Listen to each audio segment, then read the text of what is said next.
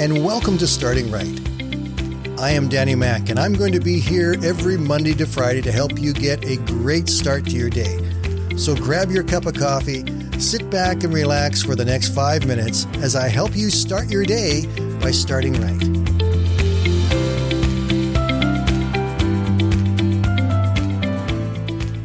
Hey, good morning, everybody. It is Friday and time for our Friday Roundup. So let's begin back at Monday, where we talked about Matt Redman's great worship song, 10,000 Reasons. He released it back in 2011, and in 2013, it won a couple of Grammy Awards.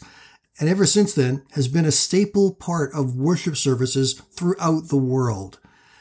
The song is based upon Psalm 103, where it says, "Let all that I am praise the Lord. With my whole heart, I will praise his holy name. Let all that I am praise the Lord, and may I never forget the good things he does for me. He forgives my sins. He heals my diseases. He redeems me from death, and he crowns me with love and tender mercies. He fills my life with good things, and my youth is renewed like the eagles." Anytime we can remind ourselves of the good things that are around us, the good things that God has done for us and is doing for us, that's something that we should listen to, because otherwise we're hearing all kinds of negative things far too often. And 10,000 Reasons is a powerful worship song that helps us to remember that God is full of good things for us.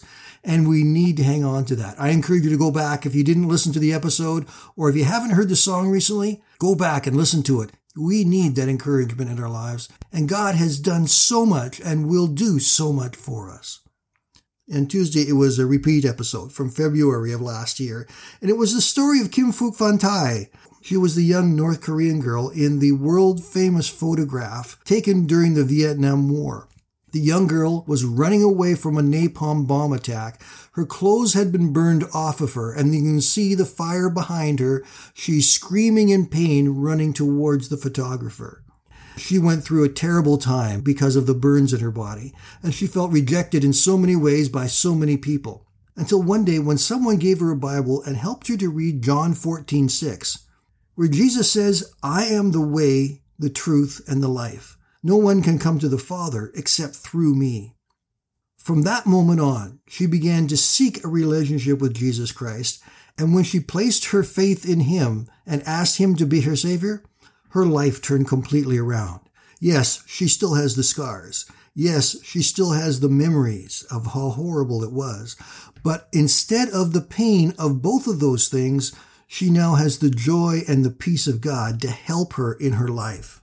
It's a wonderful, powerful story of God's love meeting someone at their very worst. Wednesday's episode was called Did You Know? It was about Psalm 119 and specifically verse 105. Many people believe that David wrote this psalm specifically to help guide his son Solomon, as Solomon was growing up and would someday inherit the throne from David. It's a beautiful psalm, but verse 105 is perhaps one of the most significant of all of them in it. Speaking about God, David said, "Your word is a lamp to guide my feet. It is a light for my path."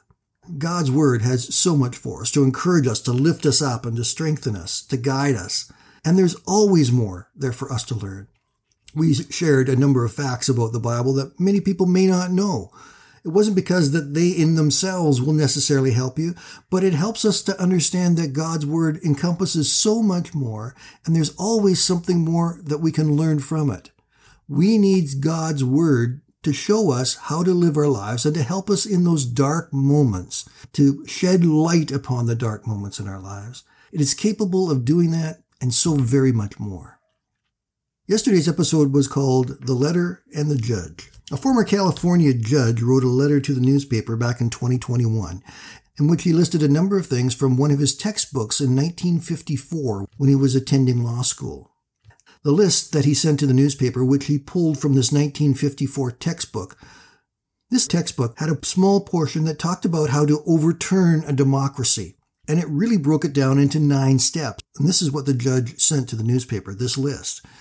If you want to overturn a democracy, you need to divide the nation philosophically, foment racial strife, cause distrust of police authority, swarm the nation's borders indiscriminately and unconstitutionally, engender the military strength to weaken it, overburden citizens with more unfair taxation, encourage civil rioting, and discourage accountability for all crime, control all balloting, and control all media.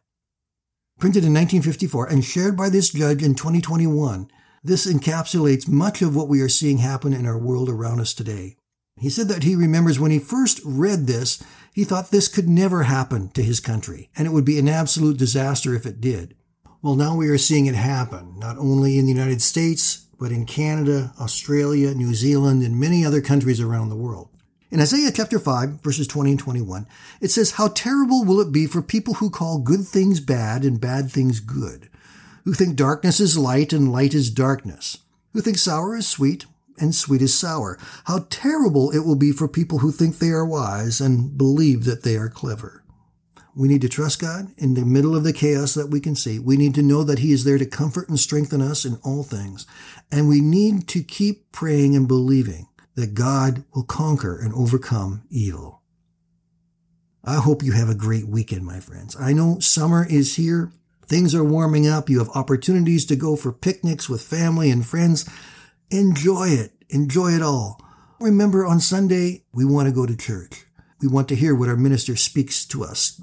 And we need to take that in and help to build us up so we have some wisdom and strength in the week to come. Be blessed, my friends. Have a great weekend. And we will talk to you all again on Monday.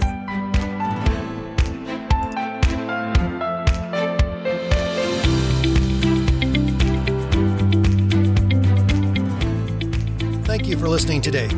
And I invite you to join me Monday to Friday right here on Starting Right with Danny Mack.